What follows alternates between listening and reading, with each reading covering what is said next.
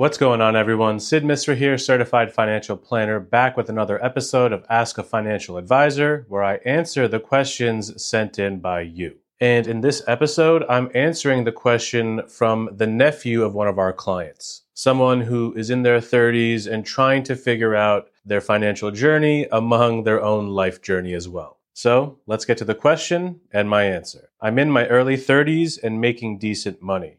I want to make sure I'm setting myself up for success later on in life. How much should I be saving and investing to do this? This is a very common question that we get and we see not just in the young age group, but across age groups as well. How much should we be putting away and putting to work to really get us to our goals and to get us to where we want to be? And I'm going to break this answer up into two parts. The first part is for the older people that are watching this closer to retirement. This question may be a little bit easier for you to answer because you have an understanding of what your expenses are right now and the kind of lifestyle you want to be living in retirement. You have that understanding of what it costs to be you every single month and every single year. And that starting out point is going to allow you to work backwards to figure out what number you need to reach. How big of a nest egg do you need to live your ideal retirement?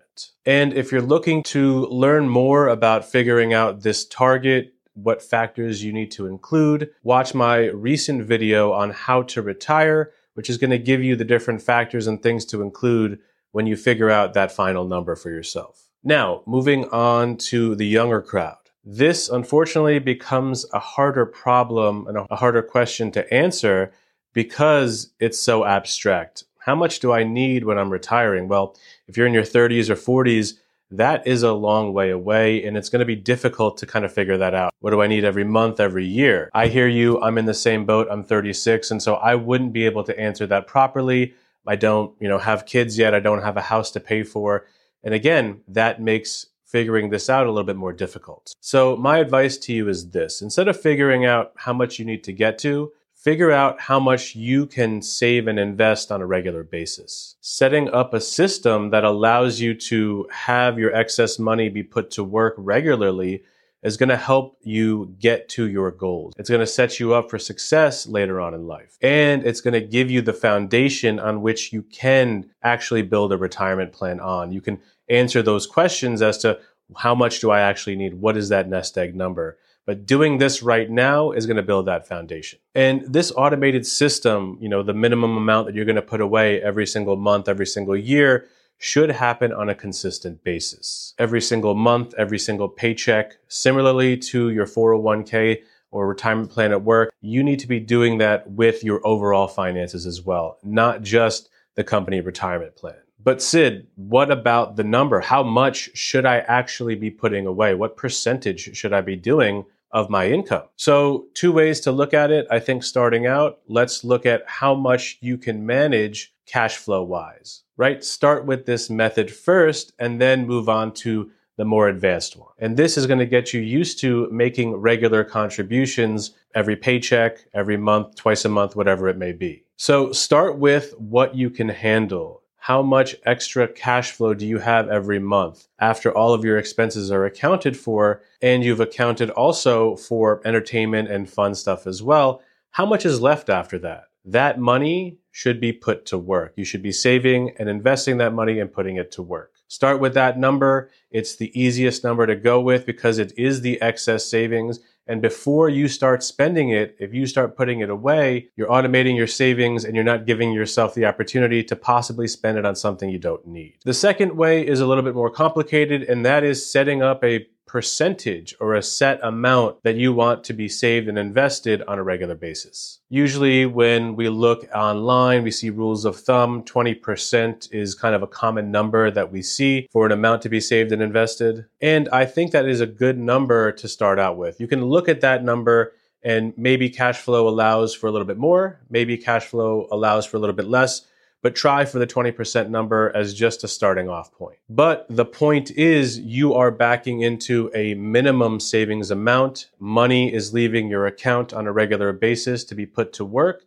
before you have the opportunity to spend it. Doing this allows you to save and invest without worrying if you're doing enough. You have a set percentage going in on a regular basis, and it also allows you to spend without feeling guilty about it. The leftover money is yours to be used as you see fit, and you can spend it how you want to because you know you have a minimum amount being saved and invested, being put to work for you and your future self. Now, these numbers are not set in stone. They can absolutely change, and they should change as life happens. If cash flow becomes tight because something in life happens, you should pull back and try to protect a little bit more of your cash flow to make sure that you can meet your daily obligations. If you have a big pay raise, if you have a bonus, if your income goes up, make sure that that percentage is reflected in those new numbers. Increase it if possible. It's very easy to let lifestyle creep come in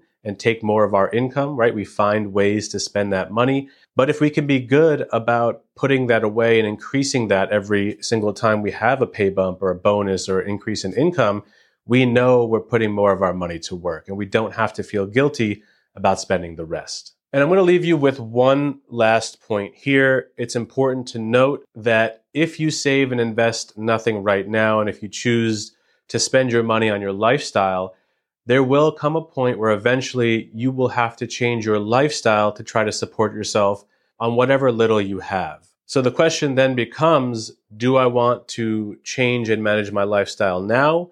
Or do I want to do that later on in life? What I try to tell my clients is if you build good habits now, if you live within your means and you put your money to work, you can most likely maintain that same lifestyle throughout your life and in retirement. You don't have to make a big change when you stop working and you need to rely on the nest egg that you've built up. And I think that is so much better for people, right? Being able to maintain a standard of living instead of blowing it all up in the beginning part of your life and then paying for it at the end. Or conversely, saving and investing everything, not enjoying life right now and having all this extra money later on. Life is about finding a balance, and I think a good balance is trying to maintain the same level of living, same lifestyle and standard of living that you can without having to make any big changes. And that starts with 1, spending less than you make, and 2, putting the difference to work and being consistent about both of those things. So the choice is yours. Set up systems now to allow you to